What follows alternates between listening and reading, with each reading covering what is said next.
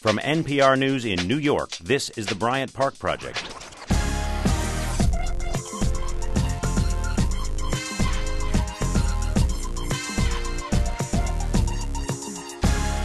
Overlooking historic Bryant Park in Midtown Manhattan, live from NPR studios, this is the Bryant Park Project from NPR News.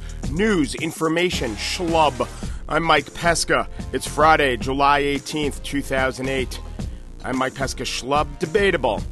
You know, before the show, I was printing out one of the, most things that we're going to read later in the show. I looked down, I noticed I was working on the LaserJet printer. The LaserJet printer. That has got to be the most disappointing part of my life, and yours too if you think about it. Let's say 20 years ago, a fortune teller, a magical genie, Kazam, says, I will offer you this deal. I will allow you to peek slightly into the future, what you will be spending your time doing. And you would, of course, say, tell me, O genie. And he will look through the clouds and peer through the gossamer haze and say, yes, it is a piece of machinery. You are working with this machinery. It is a laser jet. You will spend your days with a laser jet, but I don't know how, I don't know why, it's all fading. And for 20 years, your mind would spin. You would say, my God, I hope I am on the right side of this global battle. I hope our laser jet technology whoops our enemies and their primitive pulse rays. Maybe the laser jet will patrol the skies as a force for righteousness. I can't wait to see of my encounters with the laser jet. Cut to 20 years later, you're in the office, you're being asked to check tray 2. Is it letter or legal? What does that mean? Is letter, or does that mean if it's not legal, it's letter? Letters are illegal? What are you telling me? These are the things I think about because the laser jet disappointment has just dampened my life. Damn you, Kazam. Damn you and your paper jams. Wait a minute, paper jams. Perhaps, for instance, delicious foodstuffs will be fashioned out of household items like concrete mustard and particle board frosting. Yes, is that what you mean by paper jam? I guess I just keep doing this unrealistic leap of sci-fi. I don't know why. On the show today, going from schlub to stud, Judd Apatow may have raised the schlub to exalted levels never seen before, but the schlub will always aspire to be a stud. We'll talk to a former schlub, now a stud. You know what? He'll cop to it. He's still kind of a schlub. The Breeders are in studio to talk and perform for us, and movies with Daniel Holloway, which means Batman. Well, let's kick things off with the latest news headlines with the BPP's Mark Garrison. This is NPR. Thank you, Mike. Go ahead, eat that tomato, red, round, Roma, cherry, plum, on the vine, off the vine, whatever. The government now says they're safe, but the salmonella mystery continues, still under suspicion. Hot peppers. The government warning stands to avoid jalapeno and serrano peppers. A major American prison system is under fire. The feds found unsafe and at times inhumane conditions at Chicago's Cook County Jail. NPR's David Shaper has more from Chicago. Chicago U.S. Attorney Patrick Fitzgerald says an investigation by his office in the Justice Department's Civil Rights Division finds conditions in the Cook County Jail, the nation's largest single-site county jail with close to 10,000 inmates a day, to be unconstitutional. He cites everything from plumbing, ventilation, and electrical problems to a culture of abuse by jail guards and inadequate medical and mental health care. People have died. People have been amputated, people have been beaten, people have been hospitalized for reasons that shouldn't happen, and at a certain point, that has to stop. Cook County Sheriff Tom Dart, who runs the jail, acknowledges some of the problems, but also blasts Fitzgerald for relying on inflammatory language and anecdotes and hearsay from inmates. NPR's David Shaper reporting from Chicago. The massive fires in California threaten people and property, but wildfires can strike wildlife, too. Feeling the heat, 50 endangered California condors. The flames tore through a sanctuary near Big Sur, but the birds were smart and had some help. Nearly all made it out alive. Bob Hensley of member station KXJZ has the story. Relying on instincts, 43 adult condors escaped the blaze and located fresh air and food that included a beached whale. As flames closed in on the sanctuary, officials with the Ventana Wildlife Society orchestrated a rescue of 7 chicks and an adult bird. A U.S. Coast Guard helicopter carrying biologists made 2 trips to the sanctuary. The Society's executive director, Kelly Sorensen, says some birds nearly perished when on the second trip, the helicopter had difficulty landing due to thick smoke. They did manage to find the helicopter pad, and the remaining condors were loaded onto the helicopter and flown back to Monterey just in the nick of time. The flames destroyed an aviary, a release pen, and thousands of dollars worth of equipment. There are only 315 condors in existence. Bob Hensley of member station KXJZ reporting, and that is your news for now. More online at npr.org. This is NPR. Actor Seth Rogen is on the cover of this month's GQ magazine. Rogen, best known for his slovenly characters in Superbad and Knocked Up, is not your typical GQ man. He's chubby, he has a big fro, and he wears his natty suit with a big dose of irony.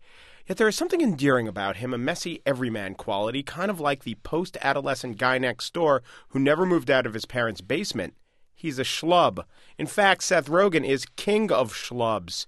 Now, few people have ever had this thought: Seth Rogen is going to improve my sex life. Very few women, and probably even fewer men, if any. But Max Gross did have that thought. He is the author of From Schlub to Stud, How to Embrace Your Inner Mensch and Conquer the Big City. Hey, Max. Hey, Mike. How are you? Good. So what's the Seth Rogen tie-in? Basically, when Knocked Up came out, I basically had the thought that you said, that Seth Rogen is going to dramatically improve Max Gross's sex life. I'm a writer for the New York Post, so one of my colleagues said, "Oh, you should totally write that up." Because you look like Rogen? I look exactly like Rogen. In fact, several people have over the years, or since Knocked Up came out, so over the year, stopped me in the street and said, are you that guy from Superbad or Knocked Up or something like that? And your first assignment when the editor said, hey, did he say go around and be Seth Rogen or do a poll, will Seth Rogen help me? Well, I was planning on just doing it as like kind of a think piece, because when I had seen Knocked Up, there were so many like dew-eyed women in the, movie theater who were just like, oh, he's so sweet. I need a dependable loser like that. And so my initial thought was, come to Papa. I'm your guy. And so my editor thought it was a really funny idea. And then he said, you should take it a step further. You should go down to Bryant Park and just go up to attractive women and, ask them if they'd seen the movie, if they liked him, and then hold up a picture of Seth Rogen next to you and say, well, if you'll go out with him, would you go out with me? Yeah, it would be odd if that weren't for a magazine or newspaper piece. If that was just your gambit to pick up women. No, I don't think – well, and also I had the advantage. I went with a photographer with me. Some legitimacy. Now, from the article itself, the book to an extent – well, it sprang from your life, but it sprang from the article. But did you get any dates out of it? Oh, I did. I met my girlfriend through the article, actually. Really? My now, unfortunately, ex-girlfriend. So actually, even though it's From Schlub to Stud, it's truth be told, it's a little schlub to stud, then semi-back to schlub again. Well, I actually do think that the title is very, very slightly misleading in the sense that I think that you can channel your schlubbiness into studliness. Yeah. Is like kind of, but that's like a kind of unwieldy title.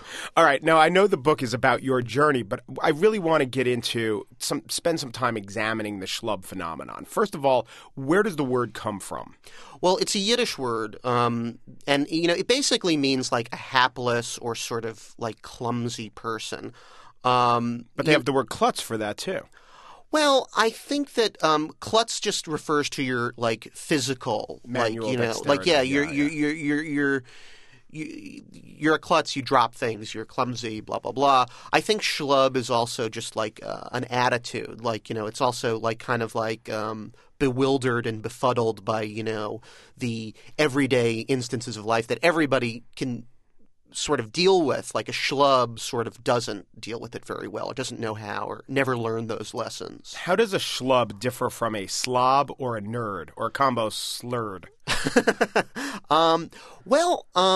In terms of a slob, I think that that goes to the klutz thing a little bit. I mean, I think that a schlub is also, I think all schlubs are slobby, but not all slobs are schlubby. Right. I think that in terms of a nerd, I mean, I don't think of myself – I'm definitely a nerd, but not all schlubs are nerds. And I know that, there are certain, interests that I have that are not, nerdy. I mean, I think that a nerd – likes something like Dungeons and Dragons, whereas a schlub will like something like The Flaming Lips or something like that. One reason I feel really bad for the schlub, and it's easy for people to say, get up off your schlub butt and do something, but I think society gives the schlub such mixed messages in that beautiful people are always consciously going for the tousled hair look. Model-type guys are walking around in distressed jeans and with their shirt untucked. But those things, for those people, they're more calculated, is the point. And the schlub, though he comes to it naturally, it's actually achieving a different effect. I think you're right. I think that there definitely is that. And I guess it's just one of those things that, instinctively. I mean, there's something in our brains that can tell us when it's the genuine article and when it's an affectation. And the people who can affect it, are generally cooler than the people who just do it naturally. So many of the great comedies are essentially slobs versus snobs. Caddyshack, Animal House, all the Kevin Smith movies, all the Judd Apatow movies. So it seems like we like this story. If that's the case, why does the schlub have it so hard in society? If we love that story, if we hate the snobs and love the slobs or the schlubs. Well, it is one of those things. I mean, to a certain extent, all those movies are fantasies. I mean, I think that there are subsets of, women and, people in society and stuff like that who do love the schlub, who see it for its worth. But, a lot of people are, superficial and, a lot of women, wouldn't look twice at me, but, some do. Before you went to the stud. Right, exactly. Yes, pre-stud. Pre-stud, exactly. There's a very attractive girl on the cover of the book. Is this meant to be the girl that you got as the stud? Symbolically, yes. That was not my girlfriend. And it actually did cause a very, very big fight when she saw this. Your real girlfriend. My real girlfriend. Didn't like the girl who was posing as your girlfriend. Exactly. Why's that? Well, I mean, I think she was a little jealous. I think she was like, wait, what happened to me? But my publisher and I were discussing it, and they were like, we need a hot blonde, and because they wanted somebody blonde and very clearly un-Jewish looking, and so hot blonde, and my girlfriend is dark haired. She's gorgeous, but. She didn't look like, the shiksa, the shiksa goddess. Right. Any advice for the young schlubs out there who maybe want to stud up themselves? Well, harness your schlub. Never forget your schlub roots. But, it's very healthy to embrace them. But also take a look at yourself. I mean, it's a good thing to be a schlub, but sometimes you have to, realize that the world is not composed completely of schlubs, and you have to think about the way your presentation hits others. Max Gross, author of From Schlub to Stud. The book comes out on August 1st. Thanks for stopping by, Max. My pleasure. So as Max mentioned there, the book started out with an article in Bryant Park, which is an actual gathering place right here across from our studios, from whence we get our name. And today we couldn't help but noticing, if you looked really hard at Bryant Park, there was a line of about 2,000 little girls lined up around it because something is going on there that you won't believe. I believe BPB producer Ian Chillog is on the phone with me. Hello, Ian. Hello. Wow, great phone line. Can I say there's no place you'd rather be than where you are right now? I can't actually verify that. There are many places I would rather be. Every place in the world other than this comes to mind. Okay. Actually.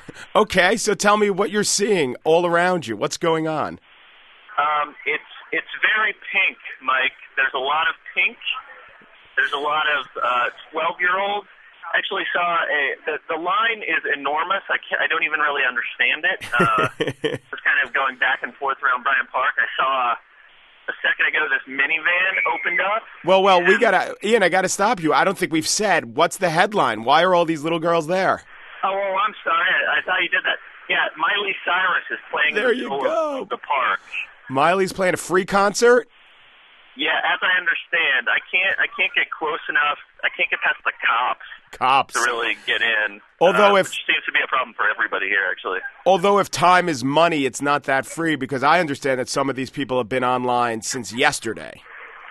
Yeah, and I am seeing some disappointment from people that sort of didn't realize the massive Miley crowds. The people just pulling up. I saw sort of girls they looked like Russian nesting dolls. They were just 8 slightly larger than the next versions of the same girl that got out of a minivan. Were they kind enough to go in order, or did you have to do that math in your head? No, they were in order. It was nice. Yeah. Give me I don't know if we'll hear it, because from our offices here on the 19th floor, we heard distinctive sounds. I don't know if we'll pick it up on your cell phone, but tell me about what kind of sounds you're hearing. Well, I think, there's a frequency that only dogs and 13-year-old girls can hear, which we're not getting. There's some, a little bit of giggling also, some crying, some angry parents. That's mostly it. There's no music yet. Once she starts playing, there probably still won't be music, but there will be simulated music. So listen for that. But I have been hearing just for random screams, and when one scream starts, it seems to build and then stop, and it doesn't seem related to anything like prompts. Are you hearing those screams? I'm sorry, say again, Mike? Are you hearing waves of screams?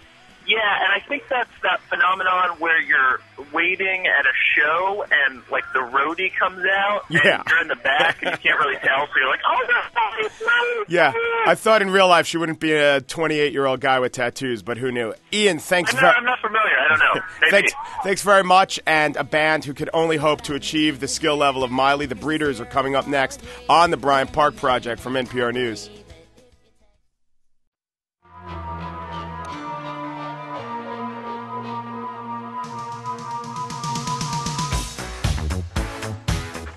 Yes, it was 1984, and Ray Parker Jr. asked and answered the musical question, who you going to call? And Dan, what did he tell us was the answer to that question? I think he was going to call Dr. Phil, wasn't he? No, you've just been contradicted. Hannah Montana. All right. He stole this song from Huey Lewis, from what I understand, from my watching of the Behind the Musics. Really? Yeah. It's like you watch Behind the Music Huey Lewis or Behind the Music Ray Parker Jr.? Behind the Music stolen songs. Oh. Yeah, no, I think it was a Huey Lewis, and it was very disappointing Behind the Music because Huey is like so normal. But this is from I Want a New Drug. It's the same exact. Yeah, if you listen to them both side by side. Anyway, I'll do that. I haven't said welcome back to the Bryant Park Project from NPR News, online all the time at npr.org/Bryant Park. And I guess I've been filibustering because I know when I introduce the next segment, it has its own music. And I don't want the joy to end, but I'll have to say it. Ladies and gentlemen, my last most. So here's a collection of all the stories that are bandied about the internet. And Trish, you want to start us off? Sure, I'd love to. I have one of the most read stories at USA Today. It's Starbucks. It's now official. Starbucks has named all 600 of their company-owned stores that they are going to close. They had released a short list of 50 stores earlier, but now we've got the whole 600. So immediately clicked on the little PDF that came with the article to see, fingers crossed, will the Starbucks that I go to every day in East Rutherford, New Jersey, the one with the drive-through, will it still be open? And? It's still open. It survived the cut. I'm a happy person. Otherwise, you'd have to go with the one right across the street. By the way, out of the 600 that are being, so there's 600 being cut, how many does that leave? I think it leaves 4,792,000. Okay. No, I don't know. That's not including the Starbucks inside the Starbucks. Right, seriously.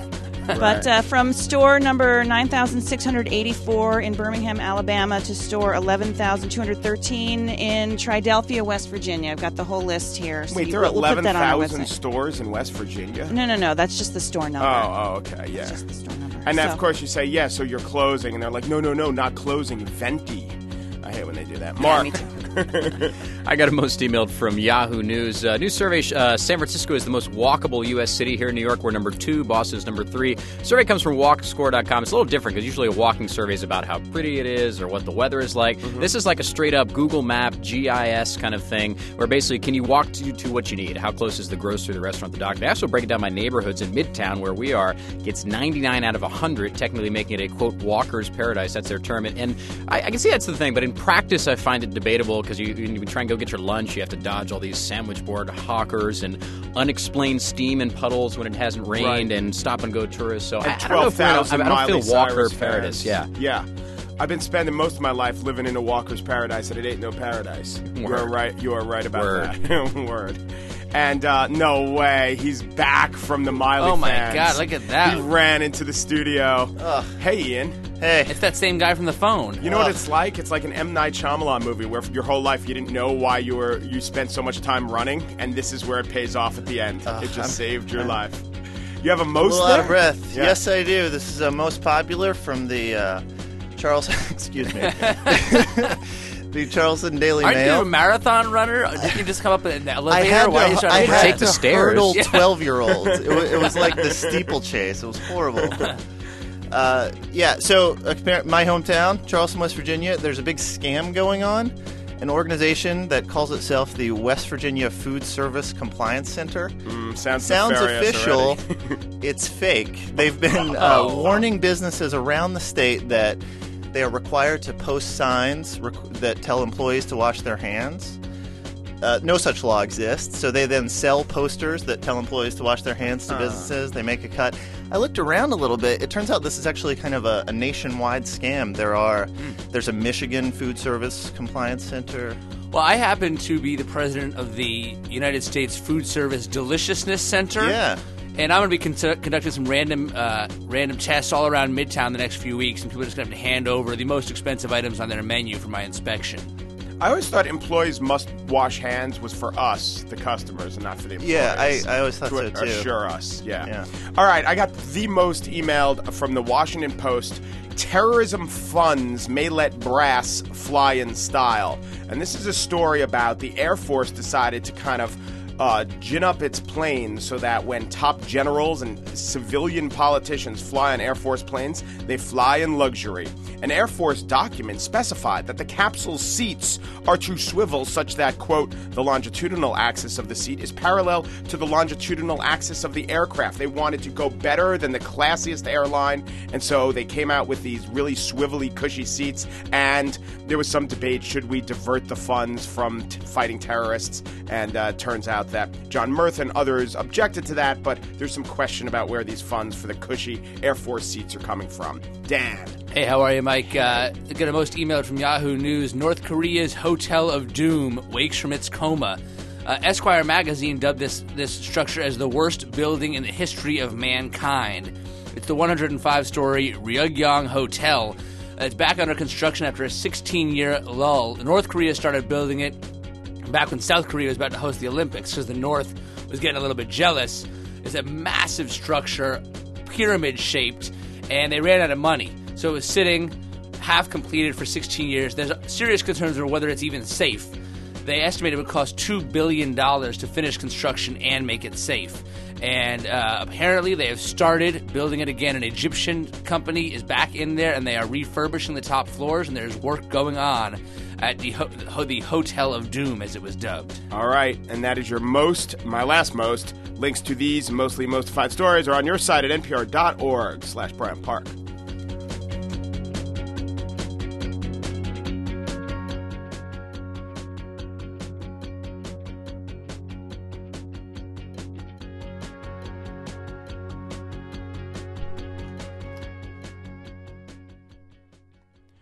Dayton, Ohio has given us many great things. The flight, the end of the Bosnian War, the Dayton Agreement, the Hulk. Yes, in the comics, Dr. Bruce Banner was from Dayton. WKRP's Gary Sandy, born in Dayton, and of course, the Sisters Deal. Kim first gained fame as the bassist for the Pixies, and she and her twin sister Kelly formed the Breeders. They had a hit with Cannonball in the 90s and have just been putting out great music at a slow but deliberate pace ever since, including their newest release, Mountain Battles, which includes Jose Medelis and Mando Lopez. All the Breeders joined me in the studio. The first discovery was that the Deals still live in Dayton. Yeah, my mother has the Alzheimer's. Yeah. So me and my dad live there in the house with her. And you help her out. Yeah. Yeah. I help my dad out, really. Right. I feel like I do. It's really about him, isn't it? Yeah, the caregivers, you know. So, Kelly, you don't live in Dayton. Where do you live? I live about a mile and a half away from my mom and dad and from Kim. The Breeders started in Dayton when you guys were, teenagers? There was a kind of a... you played together as a band called the Breeders? No. Me and Kelly would play the Ground Round. Yeah. Do you remember the Ground Round? They had peanuts on the floor. Mm-hmm, and popcorn on the table. Right. And at least in my town, how much you weighed was how much you paid. Did they have that in your town? God, no. So if the kid was 83 pounds, he paid 83 cents. Wow. We were a little more advanced than Dayton, I guess. We had Ground Round technology. Weird. So you played the ground... That's illegal. You can't even do that. Probably is. So you played the Ground Round as what?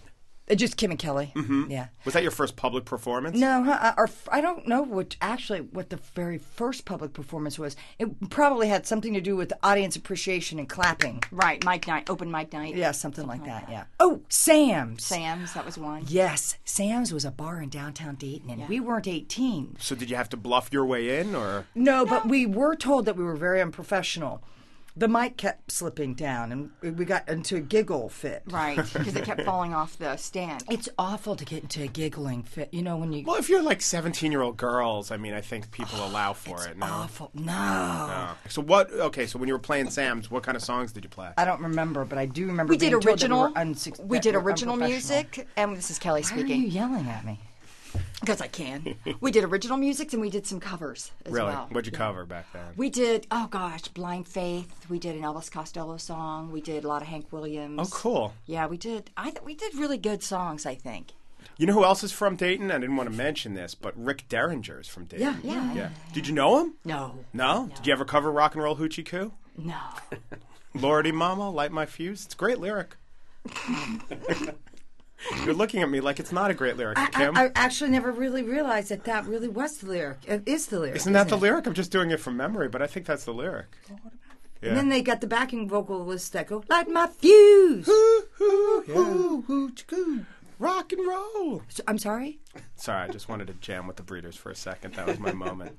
What we're going to do is, I know you played songs before I got here, and I want to disclose that and not do the whole thing where I go, hey, play a song. You recorded this before we started speaking, but what song do you think we'll play first? It's up to you. You could DJ the session. Let's do one from the new record. Let's do Night of Joy first. Okay. Night of Joy it is. All right, 1, 2,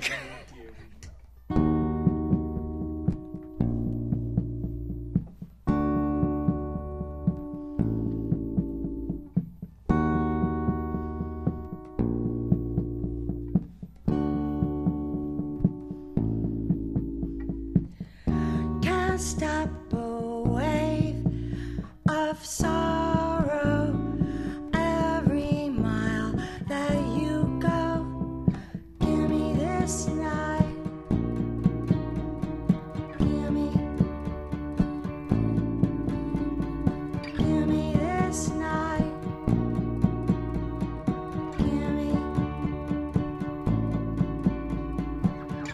Can't stop a wave of sorrow every mile that you go. Come home, come home, come home, come home. This night of joy follows.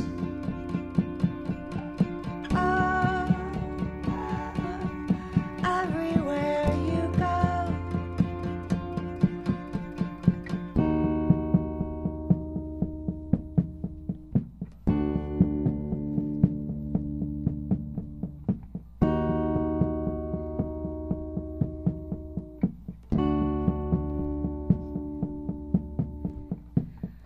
Can't stop a wave of sorrow every mile that you go.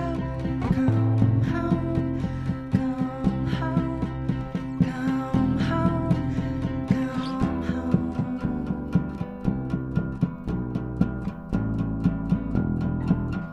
This night of joy follows.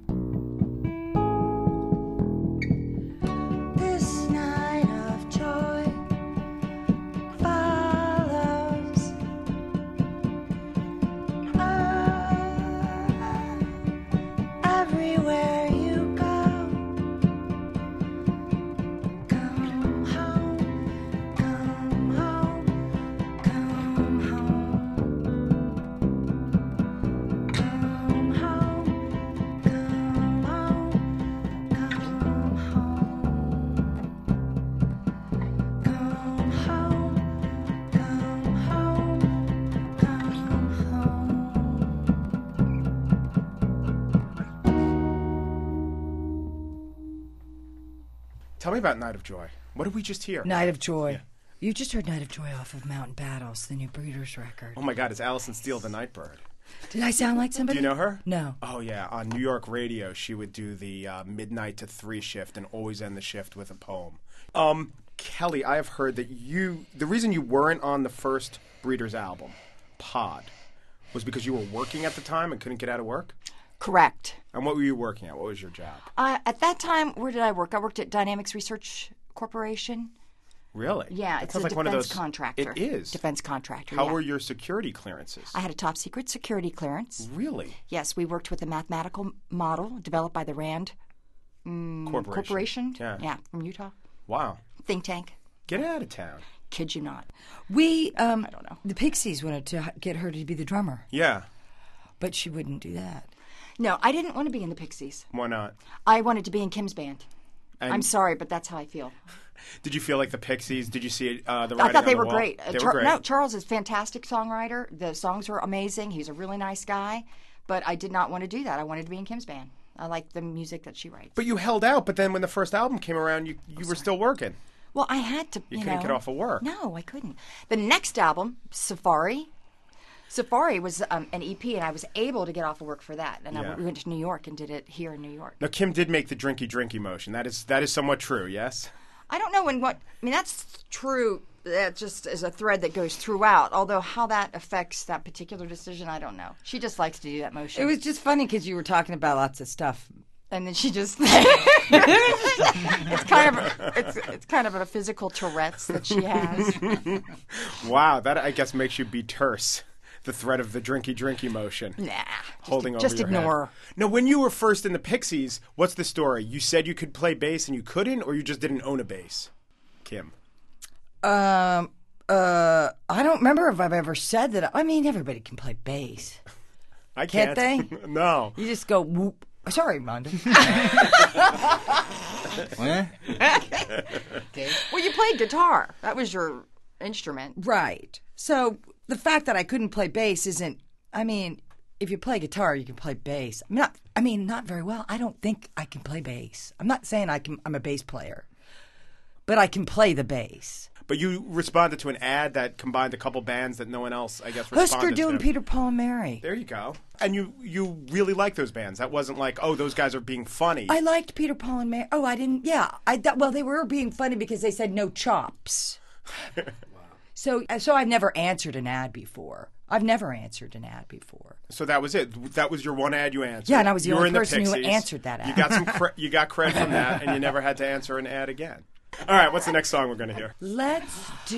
Should we do Driving on 9? This was from Last Splash. Kelly played violin on this tape. Can you just pick up any instrument? You play so many. She's really good. She was really very musical. Thanks. Well, let's hear it. Yeah. Okay, here I go. Driving on 9, you could be a shadow beneath the street light behind my home. Driving on 9, I sure miss you. Past the motels, looking at the pines.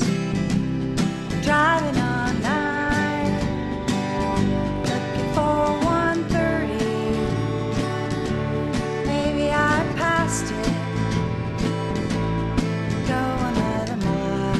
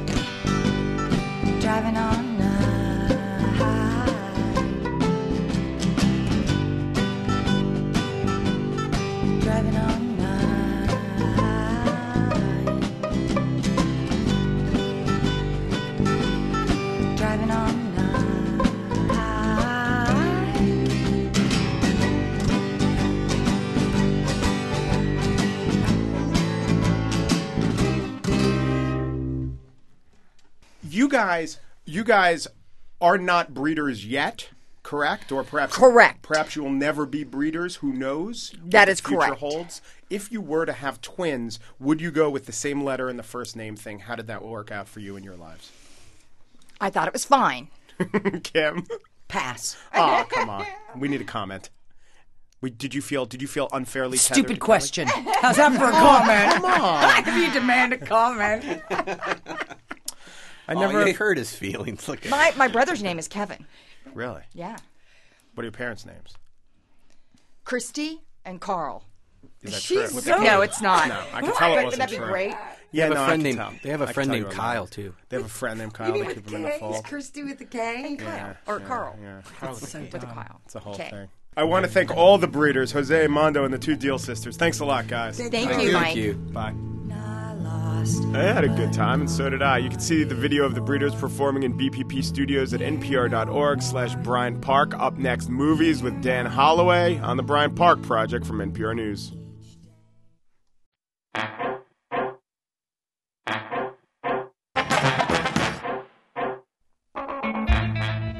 Welcome back to the Bryant Park Project from NPR News. We are on digital FM, Sirius Satellite Radio, online at npr.org/Bryant Park. Also available on the tarmac at McCarran International Airport while you wait for your flight to depart. And we're in the background of certain Herbie Hancock videos. And on the couch, what are you doing on the couch? Bad listener. And if you sync us up just right to the Wizard of Oz, it's really trippy. It's like one is commenting on the other. We're now available as a flavor strip. Just put it right on the roof of your mouth. It dissolves. You get the whole show. And heard in better Spanish tabernas everywhere. Transcripts of the show are available as henna tattoos. We're also emanating from the Earth's vibrations. Dude. And 8 tracks at better garage sales everywhere. Also available in a resealable pouch. We're also on the 838 to Tacoma with a layover in the Phoenix Sky Harbor. I love the name of that airport. Mashed up by Danger Mouse with an album by Pink, so it's now the Rosé album. We're also on time and under budget. And on second and short, we're going to fake long and just go for the run. But you knew I was going to say that. I'm Mike Pesca. What do I do now? I didn't know that was going to happen. Of course you didn't know that was going to happen, Mike Pesca. We faked you out. You totally faked because me we out. wanted to say on your last day with us, after so many months of such heavy lifting and such hard work on our behalf, we wanted to say thank you. You mean lifting me was heavy lifting? No, it's you did all the heavy lifting. And I personally, this is Trisha, the editor, I really appreciate everything you've done for us. And I just wanted to say, you kind of found a little comedy niche in that C Block return that no one had found before you. And we used to just like sit in the control room and go, that was awesome. So we just wanted to put that together for you. I had no idea that anyone was listening. Yeah, we were, and we appreciated it. So I thought for sure I was offending the brass. No, not at all. Which is Well, good enough I'm not for me. the brass, so you that might have been. alone would have been the reason to do it. There you go. Do I toss to news Yes, now, you or do. has it all gone screwy? All right, here he is. So shall I say, on digital, on FM, on Sirius Satellite Radio, online at npr.org/Bryant Park, and I'm on my way out. But first, let's get the latest news headlines from the BPP's Mark Garrison. This is NPR.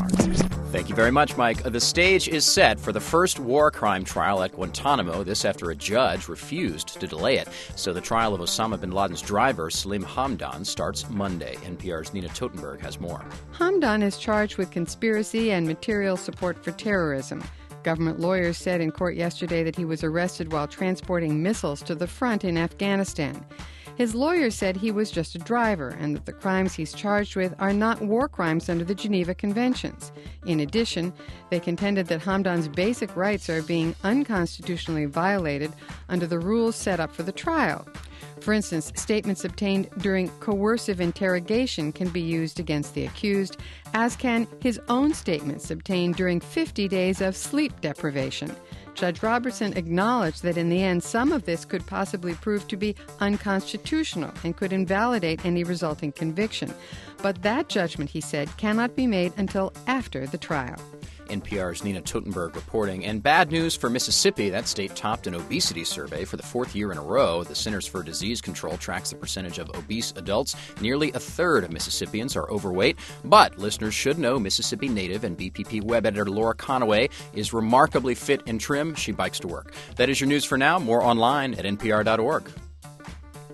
This is NPR. Now, for one last time, I send it back to Mike Pesca, American hero. Thank you, sir. I'll take that and, think that it was a little undersold. I have done a lot for this country, but I'll take it in stride. Thanks, Mark. So this week in theaters, a dark and brooding tale of an anti-hero who operates on the edges of society, and I still don't understand why they weaved a dozen ABBA songs into that premise, but maybe Daniel Holloway, our movie expert, can explain it to me. Well, you have to come up with something different to do with Batman every now and then, and, Christian Bale looks really good when he's doing choreographed routines to Dancing Queen. That was a way to go. Or maybe I just, I see I've done an unedited mashup. That's too bad. Okay, so let's talk about Batman for a second. Yeah. Perhaps you'll remember last time you were on the show and the word Batman came up. You didn't disparage, but you weren't so effusive in your praise of Tim Burton's 1989 Batman. You said it didn't belong in the top 10 superhero movies of all time, and at that moment, a few of our producers stormed the studio and almost beat you about the chest and head. Yeah, let's be straight about it. I got jumped. Yeah, you got jumped. I got jumped. You were assaulted. So let's talk about the history. You can start anywhere from the comic books to its antecedents, but you didn't love Burton's 89 Batman? I didn't love Burton's 89 Batman. Unfortunately, I don't think it holds up. It is archetypal, and it certainly laid the groundwork for what Nolan's Batman has done. And I'm getting some threatening looks from outside the studio right now. I'm not going to say it sucks, boys. Sucks. Right now, Dan Pashman and Ian Shalag are making the hired goon motion. So I guess this means you're going to have to like The Dark Knight, which I don't think they've seen, but they've already decided they're going to love it. What do you think of The Dark Knight? The Dark Knight is probably the most perfect film version of Batman that we've received so far. Hear. I guess what everyone is watching for in this movie is Heath Ledger. Was it the last movie he ever acted in before he died, or just the last one that's going to be released? No, he'll be in Terry Gilliam's Doctor. I can't remember the first part of the title at the moment. The something of Dr. Parnassus, which he had shot a piece of about a third of the movie before he died, and what they've done since then is gone back and done a sort of I'm Not There type thing, where Johnny Depp and some other actors will then play the character at different points in the movie. Okay, that'll be cool. I mean, Terry Gilliam could pull that off. So let's hear a little of Heath Ledger in, the Joker. What a role. The ability to chew the scenery, to add something to it, to build on Jack and everyone who's ever, I guess, Cesar Romero. But let's hear Heath Ledger as the Joker in Batman: The Dark Knight. This town deserves a better class of criminal. And I'm going to give it to them. Tell your men they work for me now. This is my city. They won't work for a freak. Why don't we cut you up into little pieces and feed you to your pooches? And then we'll see how loyal a hungry dog really is. It's not about money. It's about sending a message. So, I don't know if I can assess the performance there, but as you watched Heath Ledger embody the Joker, were you just watching the Joker, or were you constantly evaluating, this is Heath Ledger's last performance, thinking about Heath Ledger, or did he just pull it off? I was quite surprised at how quickly I forgot that it was Heath Ledger, which is something that I never... that you don't forget when you're watching the original Batman movie. I mean, it is. I mean, my opinion differs from a lot of people's, but it is Jack's movie, and I will give him that. This is Heath's movie, but I feel that one of the reasons he does such a better job with the character, and it is a differently imagined character, is that I forget that I'm watching Heath Ledger very quickly. I know Jack Nicholson has his own persona, and I know that though when he was cast, people were very excited to see him. There's an overlap between the manic energy of the Joker and things he brought to other roles. With Heath Ledger, he was great in Brokeback Mountain. I don't know how many other movies that were, released in America where he was the star convinced people to say, oh, like they say of Jack, oh, I really want him to get into this role and see what he could do with it. A respected actor, certainly an accomplished actor, not necessarily the kind of actor you just would love to see him, have at a role like this. And I think that plays to his favor because he's not bringing any preconceived notions about how he will play the character to the character. I don't think anyone thought before you started seeing it. I mean, there was plenty of stuff on the web about this movie beforehand, so he kind of knew where the character was going to go. He couldn't avoid it. But I don't think when it was first announced and you hadn't started seeing clips yet that you could really predict based on his past work what what Heath Ledger was going to do with the Joker. And I think that what he's done is turn him into a much more morbid and gruesome character. Interestingly, they play a little bit more with, the Joker's been written dozens of different ways, and they play a little bit more with the idea of him as a mob boss, and then kind of fade out of that and get more into, him as just a complete lunatic with a sort of, almost jihadist outlook on the world. Interesting. And so we haven't mentioned Christian Bale, maybe because Christian Bale's the kind of guy who reminds me of a really shimmery, shiny piece of furniture with hard edges, really sleek, or the hood of a sports car where you see your reflection off it, but it doesn't necessarily have a lot of, soft corners. So we all saw Christian Bale in the last Batman. He was really good. How is he in this Batman? That's the thing about Batman is you kind of they're never asked to be the star. Yeah, because you're in the suit, you're under the cowl. What can you do? Yeah, and you're kind of surrounded by the nature of the character is to be serious and dark in the face of a load of lunatics. And in the last movie, we got this very sort of Joseph Campbell hero's quest notion of Batman complete with Qui-Gon Jinn. Yeah. This movie is more of that sort of Burton-esque thing where you have a Batman who you kind of know everything that you need to know about him, and you're really watching the sort of characters that are in his orbit. Bale holds the center fine. I think he's very good Bruce Wayne. I think people always forget that when you're playing Batman and Bruce Wayne are two different characters, and when you're playing Bruce Wayne, ideally you're playing him as Batman playing the character of Bruce Wayne, and he's quite good at that. The only other thing I'll say about Bale is that he changes his voice whenever he's in the suit. Yeah. And it drops to this incredibly low rasp where it sounds like he's smoking 2 packs of Marlboro Reds a day.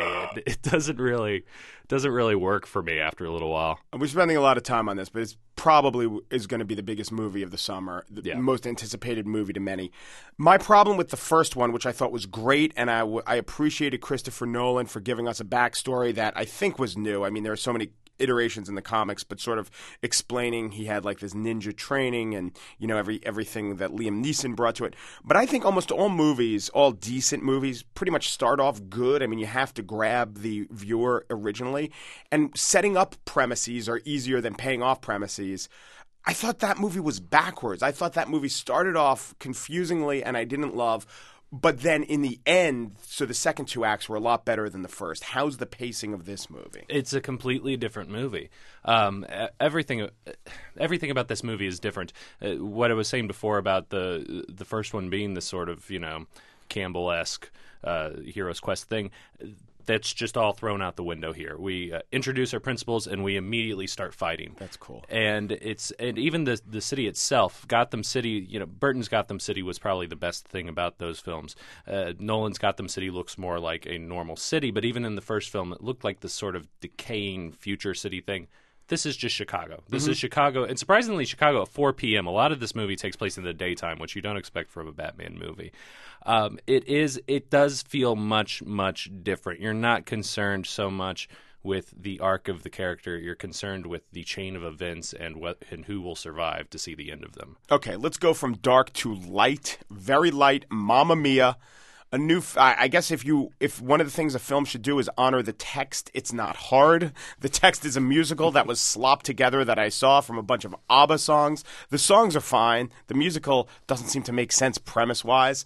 What'd you think of Mamma Mia? What could possibly be your problem with the movie, with the musical that's premise is a girl has 3 potential dads, and invites them all to her wedding, and they all show up. Yeah. And they sing ABBA songs. I don't know. I don't see the flaws in this. Sometimes I watch episodes of Jerry Springer and they do the DNA test, and I say to myself, instead of that, why didn't they just sing ABBA songs to figure it out? Yeah. That would be a better show, Probably. No doubt. This is an adaptation of that, and you just have to. There's a lot of suspension of disbelief that you got to bring to this movie. I can't believe Pierce Brosnan thinks he can sing. That sort of disbelief. Come on, SOS. He does an entertaining enough job. Part of the fun of this movie is watching people like Brosnan kind of wrestle with the silliness of what they're doing, and it goes beyond. I don't think I've been quite clear yet. I loved this movie. Wow. I loved this movie. If you can't enjoy watching Pierce Brosnan and Meryl Streep and Colin Firth act drunk for 2 hours, then you don't belong in the movie theater. This is a fun movie. Let us hear the grand lady of American cinema, Meryl Streep, singing Money, Money, Money. I work all night, I work all day to pay the bills I have to pay. Ain't it sad? And still there never seems to be a single penny left for me. Don't sit down there. That's too bad. It's broken. In my dreams, I have a plan. If I got me a wealthy man, I wouldn't have to work at all. I'd fool around and have a ball.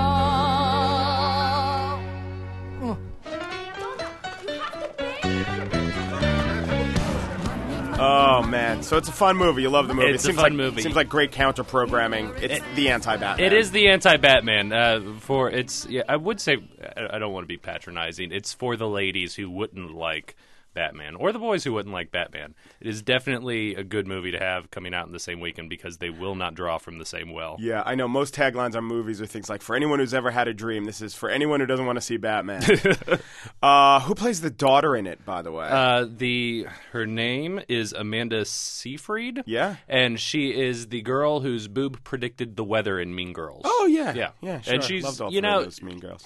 She's all right. She's fine, and I think she's a charming little actress, and she'll probably get some more work after this. But I will say this: the fun of this movie is watching the older actors try to figure out what they're doing in this film, and the younger actors kind of all look like they're in High School Musical 3 or something. Well, I don't know if theaters are big enough for a third movie this weekend, but there is one: Trans-Siberian. Woody Harrelson, Philip Seymour Hoffman, good cast. What? We got to do it quickly, but tell me, so this is like some train thing going on. What did you like it? What's it about in a nutshell? Good cast. It's about Woody Harrelson and Emily Mortimer play missionaries coming from traveling from Beijing to Moscow on a train, and they get involved in some drug smuggling stuff. Ben Kingsley plays a Russian narc cop. It's okay. It's not as good as it could be. Good cast, though. Okay, good cast, doing okay things. Daniel Holloway is the man who does the movies. Thank you very much, Daniel. Thank you, great sir. Pleasure. It has been an excellent That is it for this hour of the BPP. Mike, I need to interrupt you. Sorry, we faked you out with the old clock there. You actually have more time than you realize. Sorry, buddy. You did. We just wanted to send you off here in style. We appreciate so much all the hard work you did on the show. And a while back, around the time of Tim Russard's passing, you, as a Bruce Springsteen fan, said that you didn't want to hear Thunder Road at your funeral. That was my funeral. It's your BPP funeral. You're now officially dead to all of us. Okay, very good. And you said you wanted to hear The Promised Land. Yeah. Which is a great Bruce song. Sure. And we got a live version here off live box set 1975 to 1985. And that's how we're going to send you off in style. So, there are a lot of people out there that love the Mike Pesca hosting the BBB. Some people not as much. But one thing's for sure, when Mike Pesca's hosting the show, everyone knows Mike Pesca's hosting the show. And, and that's meant as a compliment. I'll take it. I'll ride along that rattlesnake freeway in the Utah desert, and I'll sign us off. I think it still is my responsibility. That is it for this hour of the BPP. We are always online at npr.org/Bryant Park. I am Mike Pesca. Take her home, Allison. You get her for next week. One more week of this thing. It has been my great pleasure to work with all of you people. This is the Bryant Park Project from NPR News. Take a knife and cut